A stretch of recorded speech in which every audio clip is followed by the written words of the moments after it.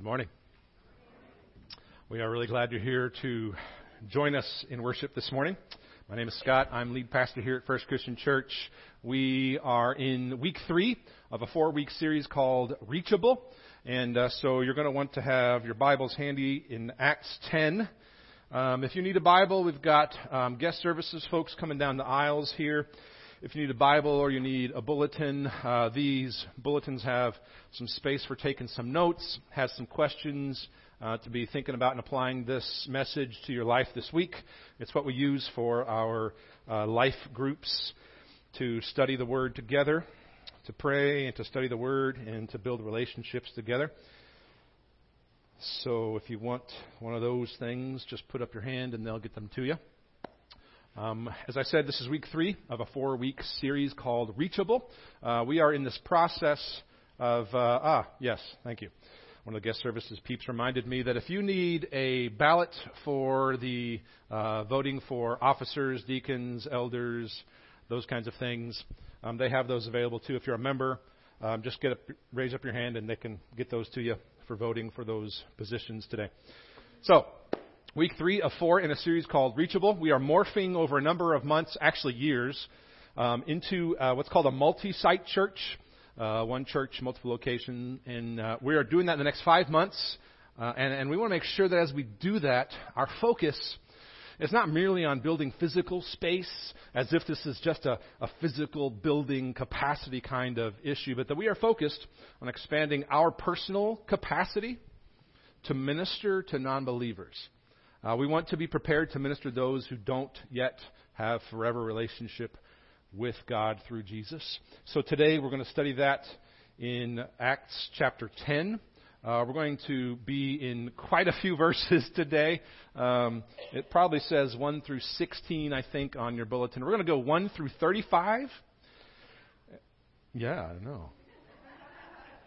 That is more than normal. And then 42 through 45. So you'll want to have those two passages handy today. Acts 10, 1 through 35, and then 42 to 45. You're going to have those handy because as soon as we read the first 8 verses and pray, we're going to jump right into the text.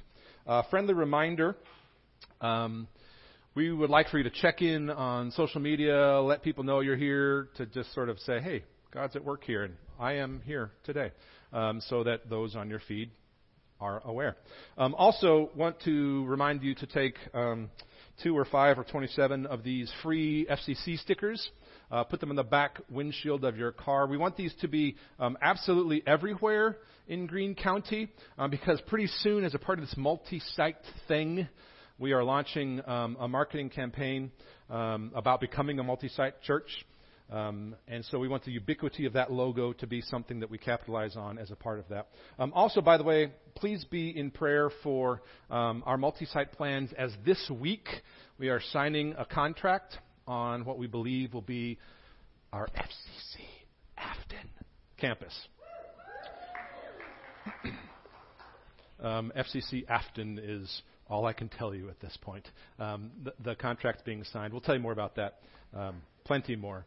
The next week or so. We've been having to hold off on some details because we need to get the contract signed. It's a pretty important piece of nailing that down before we move forward. So be in prayer with us about all that, if you would, please. Acts 10, 1 through 8. Let's read that together, and then we will pray together and get into our time together in the Word. It says this, Acts 10, 1 through 8. At Caesarea there was a man named Cornelius, a centurion of what was known as the Italian cohort, a devout man who feared God with all his household, gave alms generously to the people, and prayed continually to God. About the 9th hour of the day, he saw clearly in a vision an angel of God come in and say to him, Cornelius. And he stared at him in terror and said, What is it, Lord? And he said to him, Your prayers and your alms have ascended as a memorial before God. And now send men to Joppa and bring one Simon who is called Peter. He is lodging with one Simon, a tanner, whose house is by the sea. When the angel who spoke to him had departed, he called 2 of his servants and a devout soldier from among those who attended him, and having related everything to them, he sent them to Joppa. Let's pray, friends.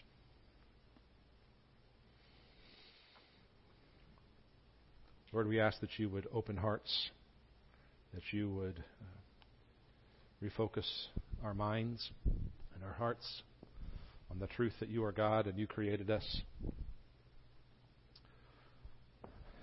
And ultimately, our peace and our joy and our satisfaction are found in aligning our lives with your purposes. And so we ask that you would do that today. We ask that in those areas of our lives where we are not aligned with your design for us and how you created us and what you called us to, that you would make us aware, that your Spirit would convict us, and that you would continue to give us a vision that fits with the purposes for which you created us. And we ask, Lord, that you would continue to make fruitful in those areas of our lives where we are in tune with where your Spirit is leading, that you would continue to bless us so that we would be a blessing, that you would continue to give us clarity about our calling, so that, Lord, we individually, that we corporately would be people who proclaim the good news of freedom from sin to those who are in desperate need of a forever relationship with you. Give us clarity toward that end, we pray. In the name of your Son, Jesus. Amen. Our story in Acts 10 today begins at Caesarea. Lots of ground to cover, so we've got to jump right in. Acts 10, verse 1. Follow along with me there, if you would, please. But we're just going to look at the first two words. So, at Caesarea, pause. All right. So, Caesarea was a place that was a large and important Roman city of the coast of the Mediterranean that was kind of up north, built by Herod the Great. It was about 65 miles northwest of Jerusalem. And we need to remember, just like we mentioned the last couple weeks of this series, remember that we're in this section of chapters 8 through 12 in Acts. It's a section of Acts where the gospel is going beyond Jerusalem to Judea and Samaria, to the region beyond Jerusalem, and ultimately it says to the end of the earth as well. This is the Judea and Samaria section of Acts, here from 8 to 12, and that's where we are here in Acts 10. If you want to look for that key verse that talks about that movement outward of the gospel, it's Acts 1:8. We talked about that the last couple of weeks. So this is what is significant here about the first two words in verse 1 here, at Caesarea. And it's not just that the gospel is going beyond Jerusalem geographically, right? As if the goal was to get the gospel to a land. The goal is to get the gospel to people. That's why we say we're helping people find and follow Jesus. We're in this section where it's going outward, and the gospel is going out to what's called the Gentiles, to the non-Jews. So the gospel going out beyond Jerusalem is a big deal. In fact, it was such a big deal that it kind of worried the early Christians, this idea that the gospel was meant to go beyond Jerusalem, beyond them, to the non-Jews, to the Gentiles, because the first Christians that made up the early church were almost entirely made up of Jews who converted to following Jesus. So this whole idea that they were to reach out to people of a different religion, a different culture, a different ethnicity, was an entirely new mission for them. I want us to understand today the extent to which what's going on in Acts 10 was a paradigmatic, radical shift in their thinking and their understanding of what their mission was. They were to go to different people, a different city, people had different allegiances. They were to reach out to the pagans who didn't drink sweet tea, right? Very different people who don't know that sweet tea is not just adding sugar, right? Like you got to do that beforehand. So this is an entirely new people with whom they weren't familiar. It's a lot like what we've been saying here at FCC about going multi-site, right? That this is a new mission for us. It's why we're doing this Reachable series, because we're not just going to multiple campuses, right, to give us more physical space for more ministry capacity. That's a very limited understanding of what we're really asking you to go along with us to do. We're going multi-site to do a reset in our structures and our understanding about what church is and who we are and what we're about. We're trying to reset our hearts to go on a mission to reach those who may not look and feel and dress and act like Christians. Those who may not believe in Jesus. Those who may not be meaningfully connected to the church body, right, in a way that helps them become who God created them to be. So embedded in these two little words at the very beginning here, at Caesarea, any early Christian reader of what Luke is saying here in Acts, Luke the evangelist is who wrote Acts, wrote Luke. This is volume 2 of that here in Acts. Any early Christian reader of Acts would understand that we're talking about a different animal than Jerusalem and then Jewish culture when we get here to Acts 10. In fact, Caesarea, where this all transpires, was developed by Herod the Great as a monument to his own greatness. So here in Acts 10, the gospel is going outward into a city where instead of a temple that speaks of the greatness of God, the God of the God of the people of Israel, like there was in Jerusalem, there was a temple there that actually spoke of the greatness of this human king, small k, the worldly greatness of this Roman emperor. And he was, in fact, at that time calling himself the Son of God, and people were beginning to worship the emperor there in Rome. So it's in that context, we'll pick it up, don't you worry, a lot to cover. It's in this context, keep reading, at Caesarea, of all places, there was a man named Cornelius, verse 1. A centurion of what was known as the Italian cohort, meaning he was a non-commissioned officer who had worked his way through the Roman ranks to take command of a group of 100 or so soldiers. Okay? So verse 2, he was a devout man who feared God with all his household. Feared God, we're going to talk about in just a second here. It's a technical term there. He's a devout man who feared God with all his household, gave alms generously to the people, and prayed continually to God. So Cornelius was a 7 habits man. We have the 7 habits here at First Christian. And right here we see 3 of them right there. He's got numbers 1, 4, and 5 covered. Number 1, engage in worship. Number 4, pray and study the Bible. Number 5, pursue generosity. He's got them all covered here in verse 2. He was what they call a God-fearer, meaning he was a Gentile. He was a non-Jew who worshipped at the synagogue and who followed the Jewish laws, participated in these 2 main Jewish spiritual practices of giving to the poor and of prayer. But he had not been circumcised. He had not taken that final sort of all-in step. So these God-fearers were not seen as real Jews. They were allowed to worship, but they couldn't offer sacrifices. And they weren't circumcised. So they were functionally considered no better than the Gentiles. No better than the non-Jews. You can worship God, but you're not really one of us, was kind of the attitude. But, hear my words carefully here. Apparently human-centered standards of piety don't prevent God from revealing himself to someone. Look at verse 3. About the 9th hour of the day, in other words, 3 p.m., that was a set hour of prayer for Jews of that time. About the 9th hour of the day, he saw clearly in a vision an angel, a messenger of God, who came in and said to him, Cornelius. And he stared at him, meaning Cornelius stared at the angel, which you would too stare at the angel in terror if an angel spoke your name. So after he composed himself, he said, What is it, Lord? He recognized this was a messenger of God. What is it, Lord? Responding with an expression of readiness, right? Of being prepared to hear what God wanted to say to him. What is it, Lord? By the way, if an angel ever visits you, just get over the terror. What is it, Lord? Okay. Let's stick to the script.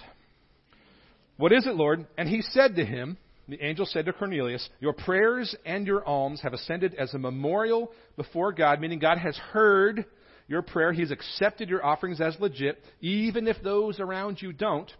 Your prayers and your alms have ascended as a memorial before God, and God has an assignment for you. Verse 5, Now send men to Joppa, which is 30 miles south of Caesarea. It's also along the coast, and bring one Simon who is called Peter. We got two main characters in this that we're going to look at. Cornelius first. We'll get to Peter soon. All right. He is lodging with one Simon, a tanner, whose house is by the sea. So Simon Peter, verse 5, is lodging. He's living with Simon, who's a tanner, a leather worker, whose house is by the sea. So this angel tells Cornelius, go get Simon Peter and bring him here to Caesarea. So he does just that. Verse 7, when the angel who spoke to him departed, he called two of his servants, meaning he was obviously a man of some means, and a devout soldier, meaning he was likely a God-fearer just like Cornelius.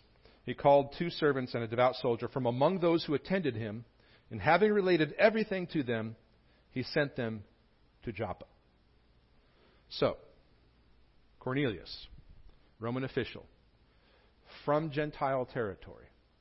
He's an officer in the Roman army. He gets instructions from God in a God-initiated vision to send for Peter. That's all we know. That's all we know at this point. Why did he have to do that? Keep reading. The next day, meaning as Cornelius' men were on their journey and approaching the city, verse 9, Peter went up on the housetop about the 6th hour to pray. That's where prayers often happened because it was the most private place in the house then. And he became hungry and wanted something to eat, but while they were preparing it, he fell into a trance. The connotation here is that this was a supernaturally directed vision from God. Okay, so God's in charge of this vision. He fell into a trance.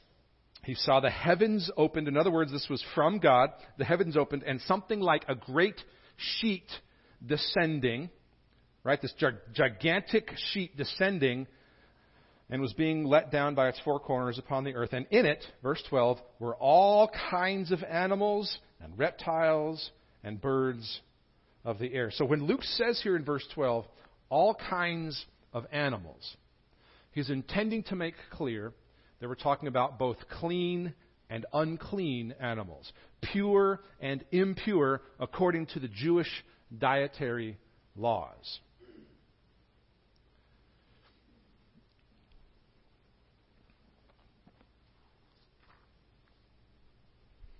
There came a voice to him, rise, Peter, kill and eat. Now, as soon as the sheet comes down, it's got all kinds of animals on it. And the vision, God speaks to him in the vision, says, rise, Peter, kill and eat. As soon as God says this to him in the vision, it felt to Peter like total heresy. You know how everything is super politically divided nowadays, it feels like? Because the proliferation of information and social media mean your feed is nothing but Republican and Democrat, right? And some of you on one side or the other of that feel like I can't even understand how someone would think that way. Right? You know how you feel about that? That is nothing. Nothing compared to the kind of heretical feeling Peter has about what's coming to him in this vision. Total heresy. As a good Jew, Peter not only knew that there were strict Jewish laws about what you could and couldn't eat and what you could and couldn't sacrifice, Peter would have followed those laws his entire life. So as soon as the voice of God says to him, rise, Peter, kill and eat, it felt to him like this can't be the voice of God. This is the voice of evil. So Peter says, verse 14, in contrast to God's command, by no means, Lord, which, by the way, is not how you talk to God if you plan to obey Him, right? Peter says, no chance, for I have never eaten anything that is common or unclean. Now, Peter is serious about this. I have perfectly obeyed your law, Lord. I have never eaten anything considered common nor unclean. How can I now go against that? So the voice came to him again. Keep reading. The voice came to him again a second time. What God has made clean, do not call common. If I say it's okay, it's okay. And there's something you've misunderstood not me. We tracking Peter? There's very clearly something you haven't been getting right yet that you need to learn. So, silencio with the perfect Peter gig, right? Peter's so stubbornly set in his understanding, he's so sure of himself that it apparently takes 3 recurrences of this whole scene for it to sink in.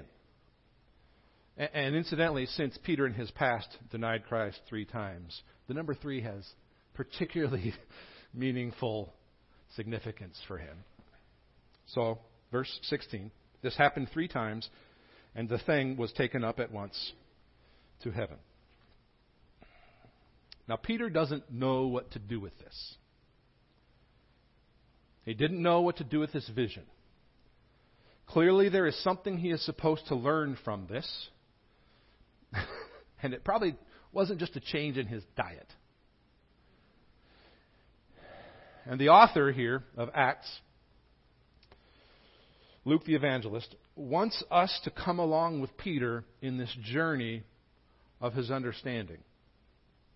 In this journey of discovering this lesson. Because, and here's where we're headed.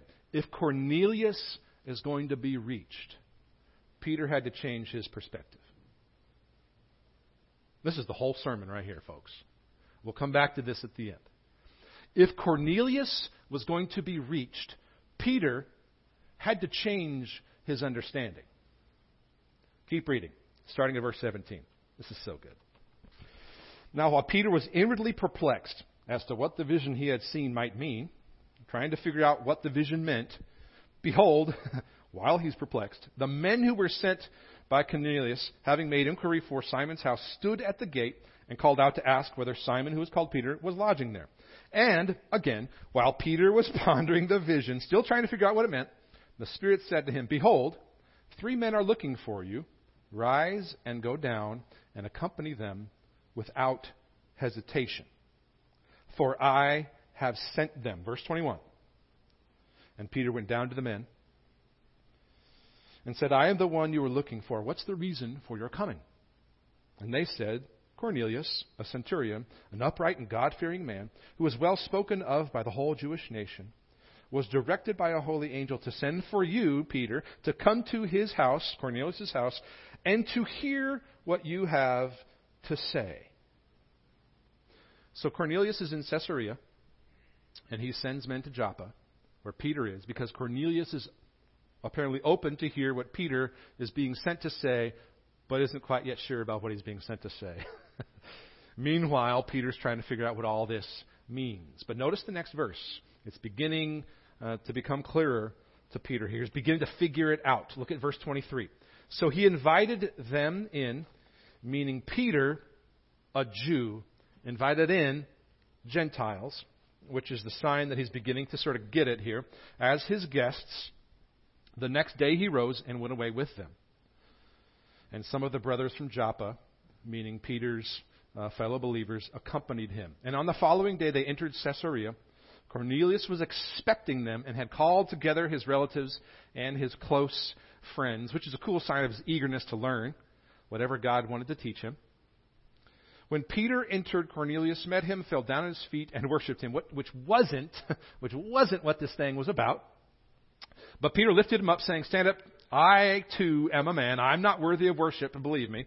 So verse 27, as he talked with him, with Cornelius, he went in and found many persons gathered. And he said to them, You yourselves know how unlawful it is for a Jew to associate with or to visit anyone of another nation, the Gentiles. But God has shown me that I should not call any person common or unclean. So it's beginning to click for Peter. Notice that we've gone from being allowed to eat all kinds of animals to being allowed to associate with all kinds of people. Peter, at least at this point, is understanding this really isn't about a change of diet. So when I was sent for, keep reading. So when I was sent for, I came without objection, which isn't quite totally true, Peter. I asked then why you sent for me. Look at verses 30 through 33 here. Cornelius just recounts what's happened. 4 days ago, about this hour, I'm praying in my house at the 9th hour, and behold, a man stood before me in bright clothing, the angel, and said, Cornelius, your prayer has been heard, your alms have been remembered before God. Send therefore to Joppa, ask for Simon who's called Peter. He's lodging in the house of Simon a tanner by the sea. So I sent for you, and you've been kind enough to come. Now, therefore, we are all here in the presence of God to hear all that you have been commanded by the Lord. So, Peter gets it now. He understands this isn't about food laws.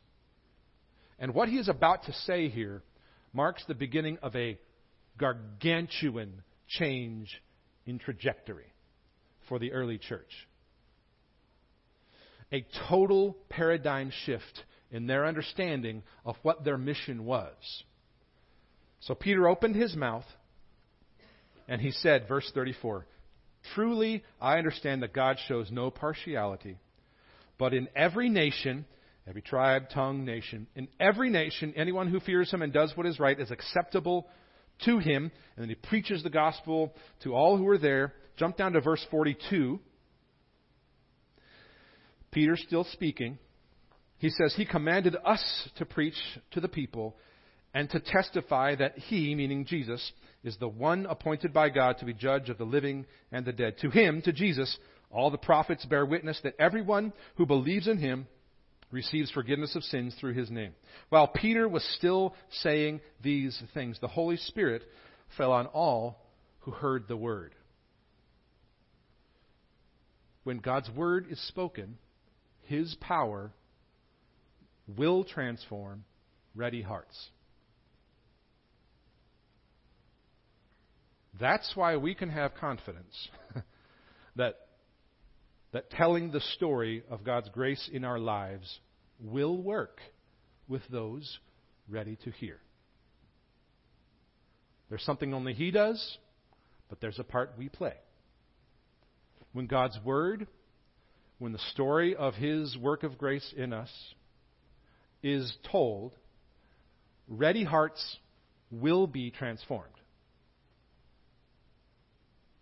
His power will do what He can do. When we're called to do what we can do, and we do it, He'll do what only He can do.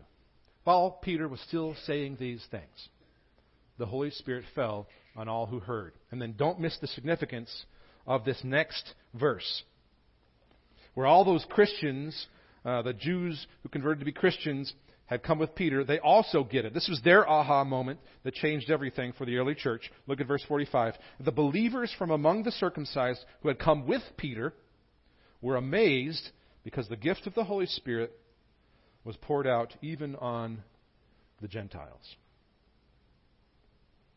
So 2 men, 2 visions, and in a pretty real sense, 2 conversions. One from unsaved Gentile to saved believer in Jesus. And the other, Peter, from selfish legalist to selfless missionary. And here's something I just continue to come across in this text for me this week. I cannot get away from this as I studied this passage this week. I keep coming back to this thought.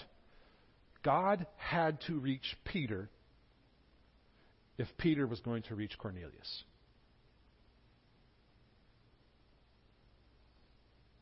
Peter is the first unreachable person in this story. No way, Lord. No chance. God had to reach him and change his perspective and change his heart before Peter understood his calling to reach Cornelius. Now, Peter has said no. God would have found somebody else. Same issue for us. So, friends, far too many of us continue to struggle with being stuck at pre-vision Peter. We have converted to following the Jesus who is the Savior of our souls as a sort of safe, kept on the inside theory, but we haven't converted to following the Jesus who is the missionary to the souls of all who would respond in faith, as an on the outside actual practice that demonstrates the reality of the gospel in our lives going outward. Far too many of us have an outward behavior that doesn't prove an inward claim. Which is to say that some of us need nothing less than a Spirit-empowered conversion of our hearts and our minds to understand, with Peter and the early church, that the mission of the gospel, if it has truly landed with you, comes with the responsibility to give it away. We gather for the purpose of scattering. We are blessed to be a blessing. We plant and we feed and we grow to bear fruit so others can eat. You see, friends, in Jesus, the self-giving God of the universe lived perfectly for us, emptied himself for us, suffered for us, so that we could have eternal life. So if Christianity is primarily for you a self-centered pursuit of securing your salvation alone, you are misunderstanding that the essence of following Jesus is engaging in a selfless endeavor that pursues sacrificing for others like Jesus so that they can be right with God and so that you can also know Christ intimately. If you struggle with knowing Christ intimately, it's because you're protecting yourself in a way that looks like wisdom, but that is keeping you from experiencing the expanding kingdom of God. If you do not get this, and you continue to work hard to orient your life and your resources around your personal mission instead of Christ's, then you do not understand the heart of Jesus that sought you when you were a sinner. And you are stuck in a self-protection and fear that keep you from experiencing what is actually joy to know the intimacy of a walk with Jesus that follows him to a cross where you die so others live. That's what this is. And you sit here today because someone else took that seriously for your sake. If we can't give ourselves to becoming vehicles to reach those who may seem and feel to us like they are unreachable, then we are not trusting the power of God, and we do not know Jesus as deeply as we think we do. And we are deceiving ourselves.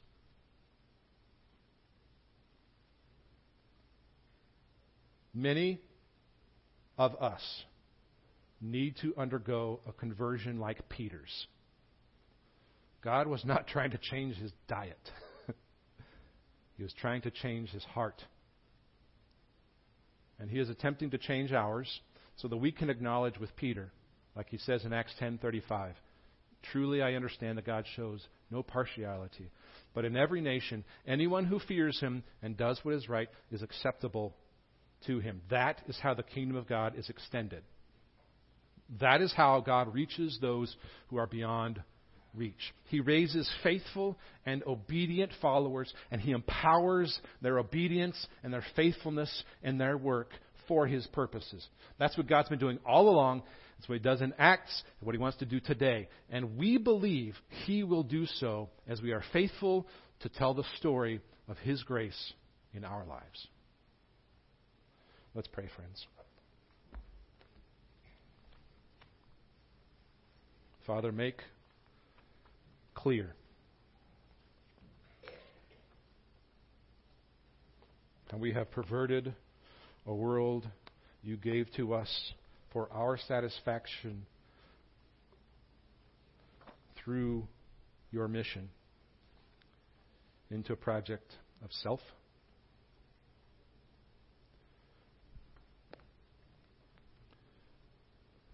Give us clarity about where you're calling us and what you're calling us to do. So, Father, we would know what we can't unless we give ourselves to you. That there is an intimacy of mission that comes as we experience what you've done for us in Jesus. Shape us and mold us and make of us people who perceive our lives to be about your goodness and glory.